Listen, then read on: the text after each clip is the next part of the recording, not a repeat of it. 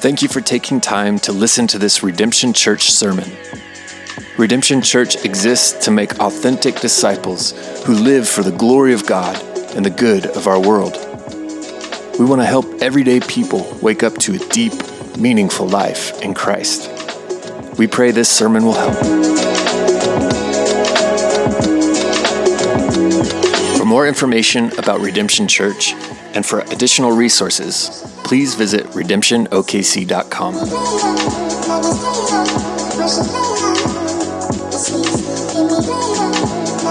We're going to be in Acts chapter 14 today. If you want to take your Bible out and flip there, find it, locate that, look for it, Google it, whatever you need to do to get there, we'd love for you to follow along in Acts 14. And kind of as we do, I wanted to share with you a news story I saw this week. I saw a news alert that broke that looked somewhat like, I think we've got a picture here. There we go. It looks like this. And you ever get these and they're horrifying, right? Like you get this and you see this, a catastrophic event has unfolded in Rockwood, Maine, as a train transporting hazardous materials has derailed and subsequently caught fire. The situation's prompted the dispatch of multiple emergency crews, including hazmat to the scene. There's all kinds of issues going along with this. But you see, there's particularly alarming is its proximity to a lake that provides water that people drink from later on. Any of us ever get nervous about contamination that's going to somehow infiltrate our bodies? And now, if any of you read a book called White Noise that came out several years ago, kind of a famous book, a guy named Don DeLillo wrote this book, and it's really a really well done book, but it actually follows this exact scenario. And so anytime I see something like this, my head immediately goes, airborne toxic event. And the whole setup of this book called White Noise is really the white noise in our world, that we are so fear-based and we're so distracted and we're so worried and consumed about negativity and bad things that could happen to us, that an airborne toxic event happens when a train spills chemicals into the sky and it comes on fire and goes up into the air. And so the entire narrative of the book is kind of this comical reaction to the both rational and irrational fears we have to the idea that we could be physically contaminated by something invisible that's out there somewhere that might come in here. Now, here's why I bring that up today, because I think it's interesting that though we have these fears, which, I mean, to be fair, like they're probably legitimate, right? Fears that something would contaminate us physically. We rarely are fearful that something invisible out there would contaminate us spiritually. We rarely have the same kind of reaction to a spiritual contaminant, and yet there are settings and scenarios in a world where I think it would behoove us to put on a spiritual hazmat suit and try to protect us from all the stuff coming in from out there and infiltrating us in here. And so as we get into Acts 14, it's going to be interesting to see kind of how this unpacks and kind of why I'm talking about this today. Now, here's the thing. I'm the last guy that would say we should panic and create fear. And I'm definitely not trying to do that today. But I do think there's something that Acts 14 is trying to show us about the fear of spiritual contamination that comes when we begin to doubt God and doubt his church. And there's groups and people and settings that begin to influence us in that way. So look at me at Acts 14. We're going to start in verse 1. It says, "Now, at Iconium, they entered together into the Jewish synagogue and spoke in such a way that a great number of Jews and Greeks believed." This is Paul and Barnabas, two of the disciples of Jesus that have been sent out. We saw in Acts 13 last week that Paul preached his first sermon. Here you get that we have recorded in chapter 14. We're going to see that he's still preaching the gospel. So Paul and Barnabas go to a new city and they go to the Jewish synagogue. They speak the truth of God in a way that both Jews and Gentiles, Jews and Greeks, believe the gospel. They believe the message in verse 1. Look what happens in verse 2 and how long it takes for fickle people to get distracted.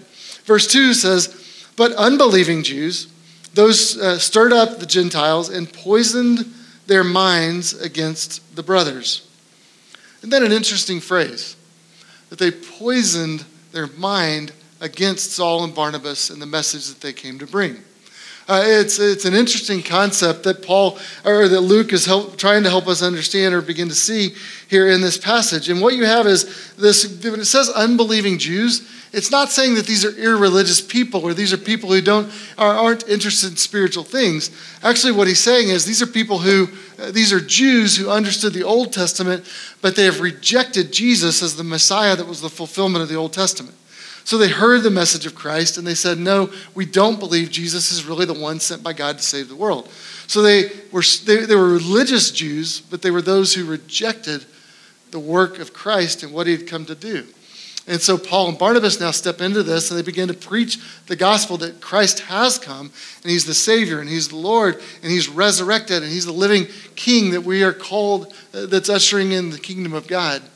And as people begin to believe, this counter group begins to argue against them, and you see this split that takes place. And so what we're going to later says, it says there's a schism, there's a division between people, those who listen to the message and those who reject the message. And I want to break down that phrase just a little bit, because what's fascinating to me about Acts 14, and really what we're going to see as we go through this whole chapter, is that just as it's possible for our souls or our minds to be poisoned, it's also possible for our souls or our minds to be strengthened. In fact, in verse 2, we see that phrase, poison their minds against the brothers, right? In Acts, in the same chapter, if you go down to verse 22, if you look ahead just a little bit to the end of the chapter, we see a different phrase. It says that they were strengthening the souls of the disciples. Now, in the two statements, this word, mind or soul, it's actually the same root word. And so if you go back and you look at the Greek, instead of looking at your English translation, it's literally the same word that's there that's used for mind or soul. And what you do is based on the context of what's going on, you interpret it one way or the other. And so that word for mind or soul, suke, it really has to do with the inner self, the person as an individual. And so it's looking at the internal part of who you are. So not the physicality of who you are, but that internal part of who you are that's at your core of your being. And so when it talks about your soul or your mind, it's really referring to the same thing. And it's speaking to you about this kind of inner realm of your thoughts and your feeling and your spirit, the most personal, vulnerable core of an individual. Do you see what this is getting at? So what it's saying in verse 2 is that they are poisoning this inner being of who they are, their soul. But on verse 22 it says, but rather than being poisoned, you can also be strengthened in the inner being in your soul. And so what we begin to see in Acts 14 is this kind of spiritual tug of war that takes place between those who are seeking to poison or corrupt their inner being and those who are seeking to build up and strengthen their inner being. Do you see how that works? Can I ask you a question? Do you ever feel that in your own life? Like as you walk through life, that there's things that are trying to infiltrate your soul and steer it away from faith, and there's things that come in and try to undergird and lift you up to a greater faith, and that as you walk through life, there's kind of this tug of war that's going day by day, moment by moment in your being. Now here, as you look at this passage, you see this phrase of strengthening and this phrase of poisoning. It's interesting when it talks about poisoning, what it's saying is that you're trying to actually turn someone against, that you're actually trying to instill in them hostile feelings toward someone. And so when it says poisoning their minds against the brothers, what it's saying is these are people who were actively trying to instill in you feelings of hostility towards the other Christians. Have we ever seen anything like that in our world? Like if you look at the history of the last 2,000 years as it's unfolded from the time of Jesus till now, have we ever seen a group or a setting or a situation where people were trying to instill in you a narrative or a story or an explanation that says you should not trust the church and the message about Christ that it brings? Now, to be fair, we've earned some of that, right?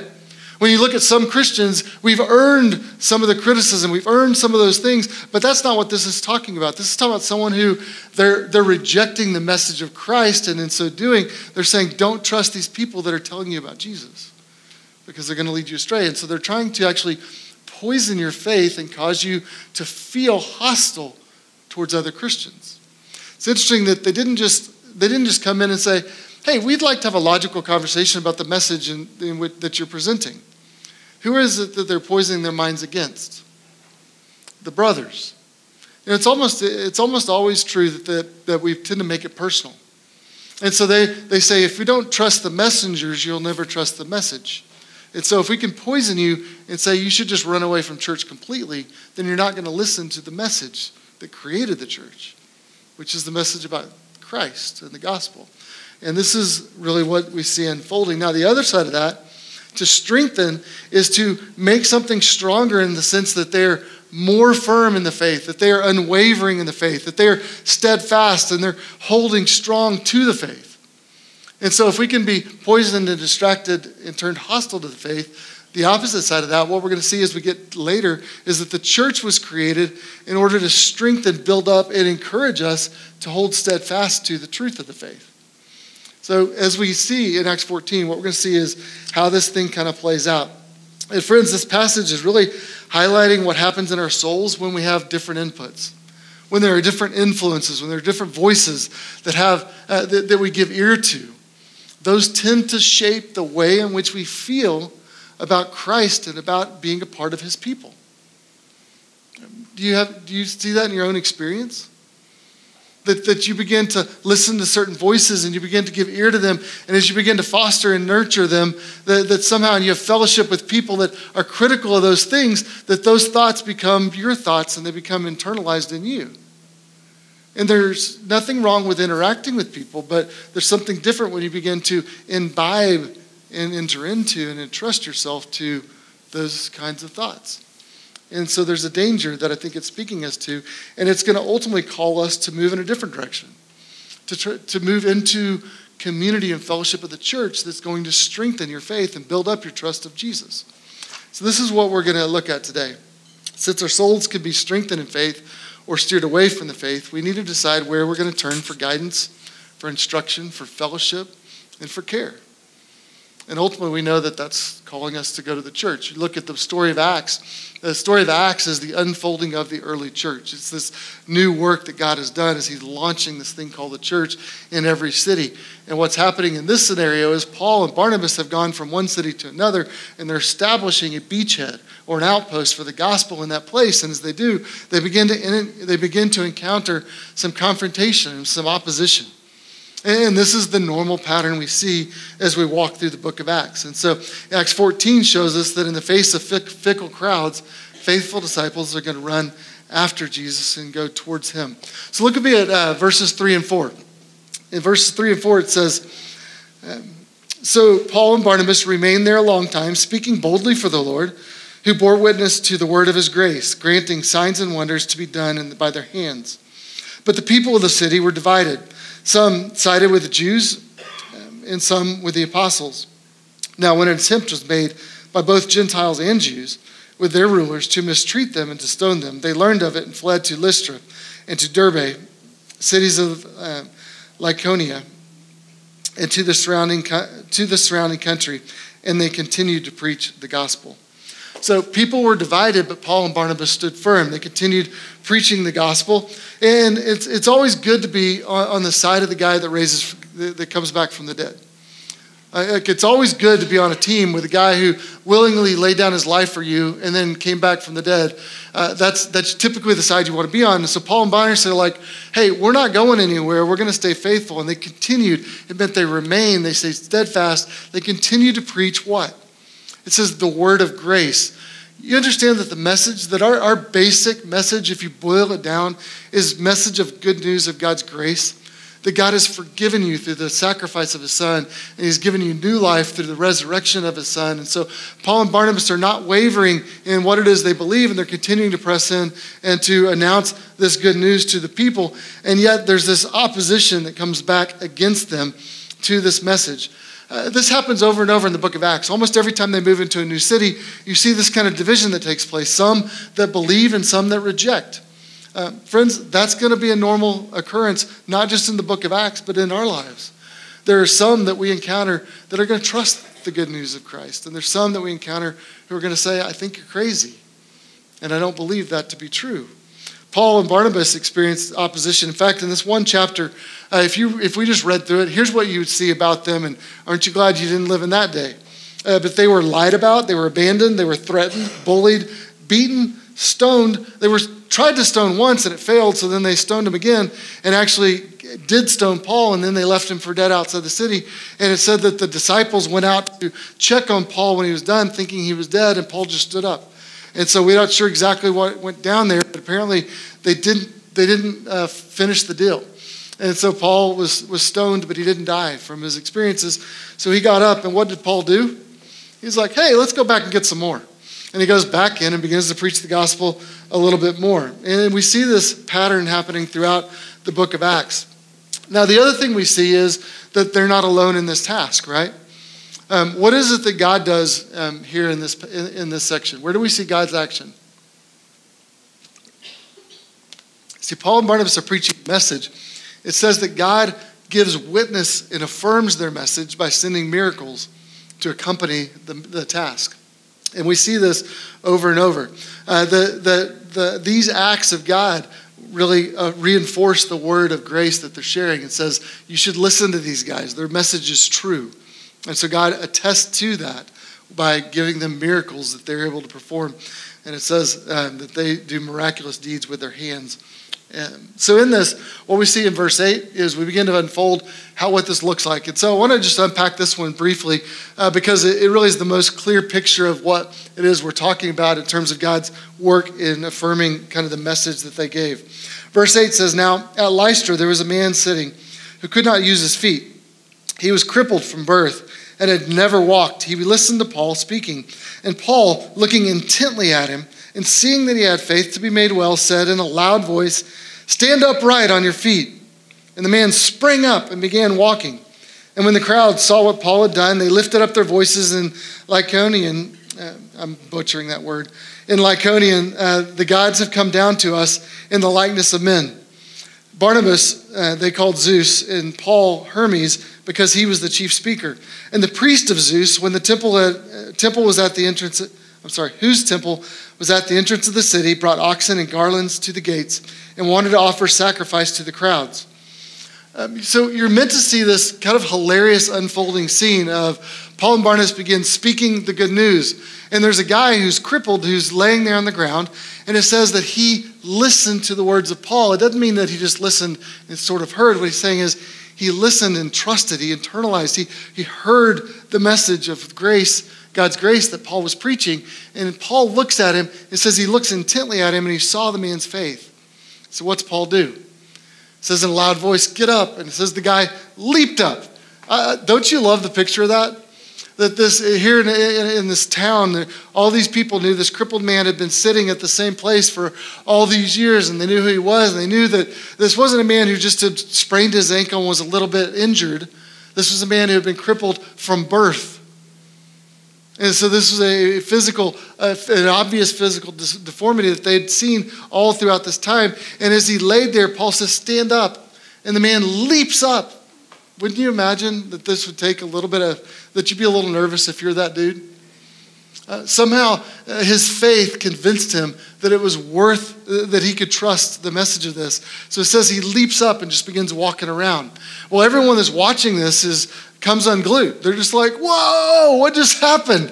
Like this guy that hadn't been able to walk, and they've carried him in and they've picked him up and they've given alms to him and they've paid to help him get food because he couldn't support himself, did anything. This dude's dancing around now. Like he's walking around in the city looking at everything, and these people are blown away by what's happened. And so I think maybe in their excitement, we don't know, they probably were multilingual, but they began speaking in another tongue, and they began going, Zeus, Hermes, they've shown up and done something great. And Paul and Barnabas don't understand what they're saying because they don't speak this language. And so Paul and Barnabas are sitting back going like, whoa, what's happening? And all the people begin running around. They run out and they go get the chief of the temple of Zeus who's outside the city. And the temple of Zeus begins like, oh, let's do some sacrifices in honor of Zeus because Zeus has healed these guys. And eventually Paul and Barnabas get word of what's happened, and someone explains to them what's happening. And what's Paul do? Then Paul really freaks out. And so Paul says he begins just tearing his clothes off.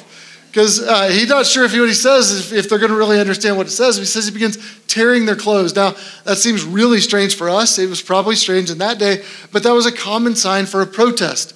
That when you were beside yourself in protest, you just ripped your clothes off going, stop, what's going on? And so Paul is freaking out because they're attributing this miracle that the God of the universe did to the Greco-Roman gods of Zeus and Hermes. And they begin to say, well, Paul must be Zeus. Barnabas must be Zeus, and Paul the messenger, the speaker, must be Hermes. And what's happening here? You see, the people that they're encountering now are pagan people in a Greco-Roman world, and they're seeing all the events of what's happening, and they're hearing the message that Paul's preached through the cultural lens of the way they saw the world. In fact, Luke says in his writing that Paul, it says he looked intently at this man, and then he spoke in a loud voice. And in fact, if you look at like the Greco-Roman story of the little g gods, those were two signals in that world and in that literature that something supernatural was about to happen. That if they saw someone who was a little g god that stepped into the world and saw someone, looked at him intently and then cried out in a loud voice, it was a signal that something supernatural was going to come. And so Luke is trying to drop the breadcrumbs and help us understand that these people thought that this was a fulfillment of their false idols that they worshipped. And so they're misattributing the miracle that God did to their false gods and their false beliefs. Now, this is a pretty remarkable scene, isn't it? And we see what happens in the way in which Paul then begins to try to break it down for them. If we look at the next verse, let's see, if you get to verse 14, it says, when the apostles, Barnabas and Paul, heard of it, they tore their garments and rushed out in the crowd crying, "Men, why are you doing these things? We also are men with a like nature with you. We bring you good news that you should turn away from these vain things to the living God who made the heaven and the earth and the sea and all that is in them. In the past generations, he allowed all the nations to walk in their own ways, yet he did not leave them without a witness. He did good by giving you rains in the heavens and fruitful seasons and satisfying your hearts with food and gladness." And it says, even with these words, Paul and Barnabas were scarcely able to restrain the people from offering sacrifice to them. So these people thought Paul and Barnabas were gods in the flesh. And what's Paul say? It's like, dude, I'm just a guy like you. I'm just a man with a nature just like you. Stop worshiping us. Don't you dare sacrifice something to us. We are all together under the one creator God who put the heavens in the skies and put an earth below us and filled it with animals and sends the rains upon you and has given you the seasons that change. He makes blooms come up in the spring. He puts leaves back on trees. He's the one who manages and cares for all of the things that you experience and you see. He's the one that's given you food that tastes good. He's the one that satisfies the longings of your heart. It begins to point them to the living God. He says, turn away from these what? Turn away from these worthless things, these vain things, and turn to the living God who can actually satisfy the longings and desires of your heart. That's the gospel message, isn't it? Now, it's interesting the way in which Paul approaches this message. Do you remember last week what we looked at in our Easter message? We talked about Paul's message to a Jewish group of people in Acts 13. In Acts 13, he's talking to a group of people that's a very religious people. The Jewish people believed the Hebrew scriptures, which we call the Old Testament, and so they knew these. They'd gone to temple. They'd heard those messages. So where does Paul begin his argument? How does he begin to build his case in Acts 13? He actually goes to the Old Testament because he knows they understand the Old Testament and they trust it.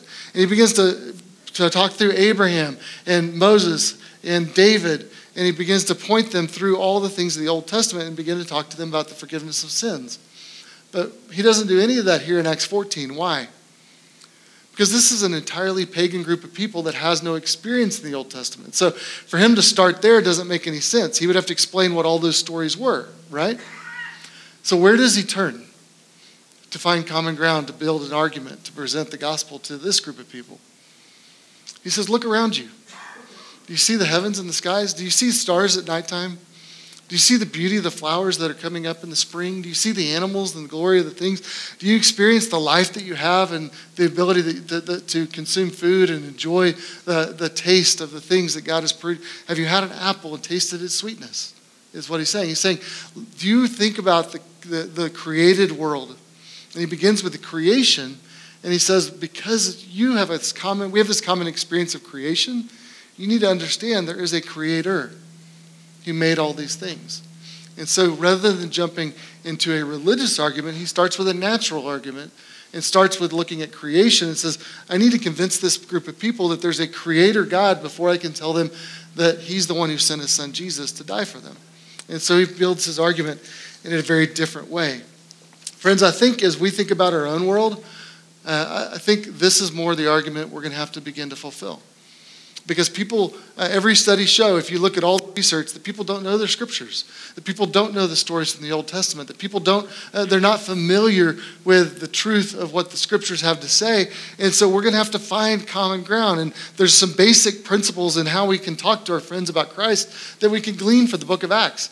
And one of those is we have to start with them on their terms. And so when Paul presents the gospel and we see this miracle happens, they're still reading everything through their cultural lens, aren't they? So Paul's saying, well, I need to somehow, begin to make them question the cultural lens they're reading things through. And so he asks a really good question. Friends, why are you doing these things? Have you ever had that conversation with someone and you begin to talk to them about God and they begin to tell you their beliefs and you maybe turn to them? It's sometimes helpful to turn and say, well, tell me why you believe that to be true. Tell me why it is that you act that way. Tell me why it is that what presuppositions are you making for the way in which you're approaching the world? And 9 times out of 10, people say, I don't really know. This is just the way I've always thought. This is the way I've approached it. They've not really done the work to think through that, and then you can begin to build a case for, well, have you ever thought that there might be a different way? And that's really what we see that Paul and Barnabas are doing. Why is it that you're doing these things? And he encourages them, says, turn away from those worthless things and turn to the one who made you. Turn to the one who will satisfy you. To the one who will give you life that is truly life. It's interesting in Romans 1, we see the same thing. It says God revealed himself and he calls people to trust him and to have thankful hearts, even if they didn't ever hear the fullness of the gospel. And so they're continuing to pursue those things. It says that that these men were persuaded. Now, here's, I think, the interesting question for us today is we engage in the world that's somewhat similar to theirs, and as we think about what it would look like to go and engage a group of people who are lost with the truth of God's message, do you think we're going to encounter similar things to what they encountered? I think it's probably true. These things tend to be flowing out normally out of human nature and just the way in which we operate. So here's a question. I want us to turn and look at the rest of the chapter and just ask ourselves a question. What should we do to counter the spiritual confusion of the fickle crowds in our world? Because Paul and Barnabas are there, and it says they did the best they could to try to sort this out, but even in that, they barely were able to keep these people from offering sacrifices to them. And so, friends, when the gospel encounters new people, it's almost always messy. I think we just need to say that. There's going to be spiritual confusion as we encounter people because it takes time for people to begin to sort through the cultural lens and sort through what are the false things I'm believing and what are the true things I need to believe. And so as they wrestle with what those things are, it's going to be a messy process. It's almost never a one-to-one jump like you see with the Apostle Paul. And so as we look at the rest of the passage, I want us to think through kind of what does Christian community look like that fosters healthy disciples? Because that's ultimately what happens here in this passage. Verse 21 says, Now when Paul and Barnabas had preached the gospel to that city and had made many disciples, they returned to Lystra and to Iconium and to Antioch, strengthening the souls of the disciples and encouraging them to continue in the faith, saying that through many tribulations we must enter the kingdom of God. And when they had appointed elders for them in every church, with prayer and fasting, they committed them to the Lord in whom they had believed. So there's several principles that I love how simple this is. And yet, you all ever have the experience that you get in a setting like this and you look at it and it looks really simple and then you get out in the world and it starts to get confusing? The reason is because there's that tug of war that takes place. And so I want us to look at what are the things we're called to do, because I think in some ways it is pretty simple when you take away the battle, and yet it's harder to live out, but it's pretty clear to understand. So when we look at verse 21, what is it? What's the first thing we see that Paul and Barnabas did? It says they made many disciples. What it means is they went and they preached the good news of Jesus, and they had people that trusted Christ, and they encouraged them to become followers of Jesus. Do you know our mission statement as a church? We want to make authentic disciples of Jesus who live for the glory of God and the good of our world. Do you realize, we didn't just make that up? We're not just kind of woo, what do we want to do today? But as a church, we actually went back and you look at the scriptures and we look at things like Matthew, where it says, go therefore into all the world and make disciples, baptizing them of all nations and teaching them to obey all that I've commanded you. We take that command of Christ. We look at what Christ said in Acts 1, where he says, you will be my witnesses in Jerusalem, Judea, Samaria, to the ends of the earth. And we go, oh, we're to be witnesses. We're to be those who share the gospel. We're to be those who make disciples. We look at Acts 14 and what the early church did, and we go, oh, we're to be like Paul and Barnabas. We're to make many disciples just like they did, where we enter into a new place and we encourage people to trust Jesus and become a follower of the way of Jesus. And so that's our mission as a church and what really drives everything we do. So the first thing you see here is that Paul and Barnabas made many disciples. Friends, you know that we're continuing the mission of the early church. You understand that that's what we're about, that this book of Acts didn't really end, that it ends with the continuation of more people going to more places and starting these things called churches that are pockets of people where we raise up and make disciples of Jesus. That's what we're about, and that's what we're called to be. And then it kind of unpacks what that looks like. How do we then take those disciples and help them grow and mature as disciples? And so in verse 22, we see the next thing. It says, strengthening, and here we see really three aspects. It says strengthening the souls of the disciples, encouraging them to continue in the faith, and telling them that through many tribulations you must enter the kingdom of God. Three things that we see here. First is strengthening their inner person. This is the same verse we looked at the beginning, that they're strengthening the souls of the disciples. So there's something that is not just giving them external moral religious rules to follow. It isn't just giving them religious church activities to do. We're not to be about just pulling off church on Sunday. Church is not about a 1-hour event that happens in this room and all the work it takes to make that happen. But ultimately, church is about making disciples of Jesus. And part of that aspect is strengthening the inner soul of the person at the core of your being. And so there's part of that discipleship process that's building people up from the inside out. You understand that part of your spiritual life is not just to be busy about church stuff. Not just to be full of activities for God, doing good for God. Part of church life is not just showing up on Sundays, although that's important, and you should do that. But part of the spiritual life is there's a relational thing that happens where your soul is strengthened and built up through a personal relationship with the Lord, and you are encouraged and nurtured to trust Him at the deepest part of your being. And as we do that, that leads us to the second aspect of what we see. It says that they were encouraging their faithfulness. The word there is that they called them to remain, meaning to stand fast in the faith. And it's the faith. It's not just stand fast in feelings of spirituality, but it's to stand fast in the true faith and the commands of God. And so this is a work of obedience and faithfulness. And it says that they're calling them not to drift away, but to stay faithful to Jesus in the ways that He's called us to. Thirdly, and I love number 3 because any of you ever find it harder to live out numbers 1 and 2 than you thought it would be? Any of you find it hard to live with a sense of internal fullness of the life of God always overflowing in you and external obedience to always be faithful to all the things Jesus wants you to do? And it sounds so easy on paper, and then I get out on Monday and I drive down the highway and I try to live this out, and I go to work and I do the things and I interact with people and I butt heads with people and I see things people post online, and all of a sudden I'm like, I don't feel full inside. I don't really want to obey on the outside. Can you relate? That's why I think number 3 is so essential to the life of the church. You notice what it says.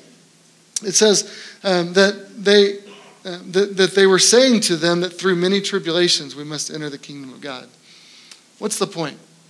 What they're saying is, friends, life's hard, but it's worth it. They were honest about life. Friends, one of the aspects of the things we're called to be in the church is honest about the difficulties of life. That you're going to face trials, you're going to face struggles, you're going to face difficulties and hardships, and you're going to face tribulations that come your way. But it's through that eventually the kingdom of God comes in our lives. And that's good news for us, and you need to know that. And so one of the things that we are called, or three of the things that we see in this passage that we're called to do as a church, we're called to help one another strengthen our inner being. We're called to encourage one another to stand fast to the truth of the faith. And we're called to be honest with one another about the hardships of life and that it's going to be worth it when we finally get through it. Do you want to go to church like that? That's what Acts 14 is calling us to be. The next thing we see is they appointed elders for them in every church.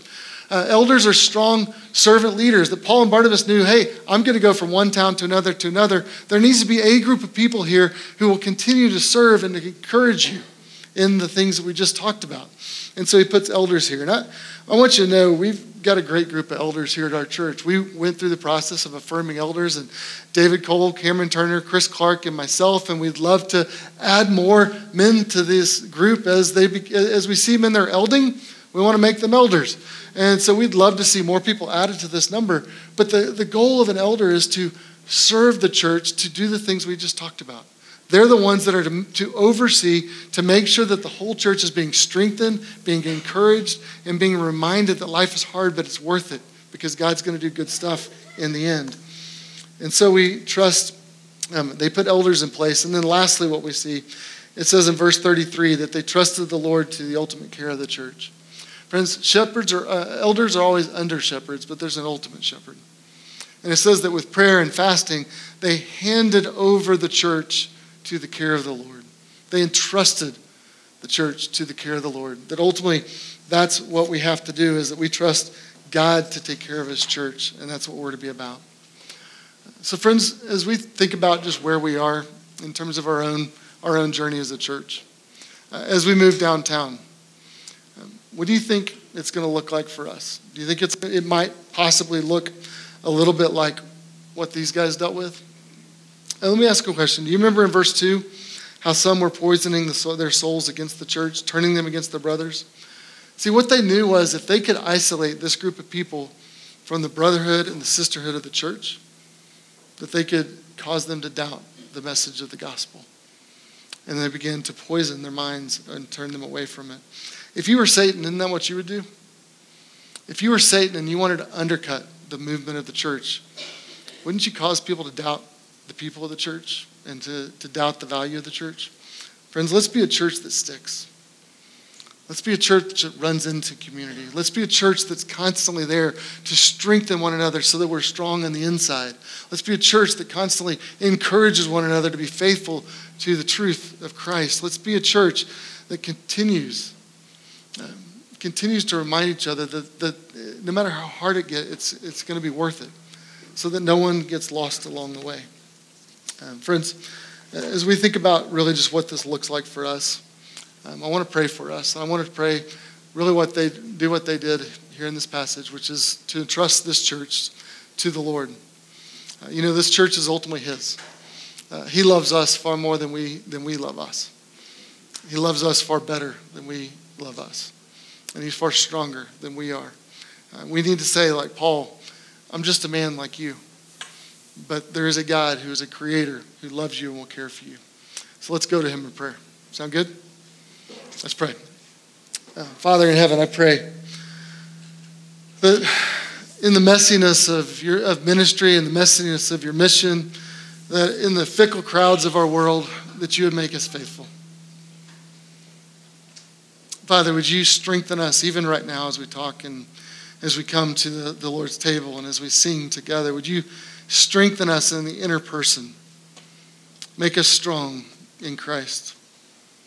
Father, would you encourage us in the faith to know that we can trust you?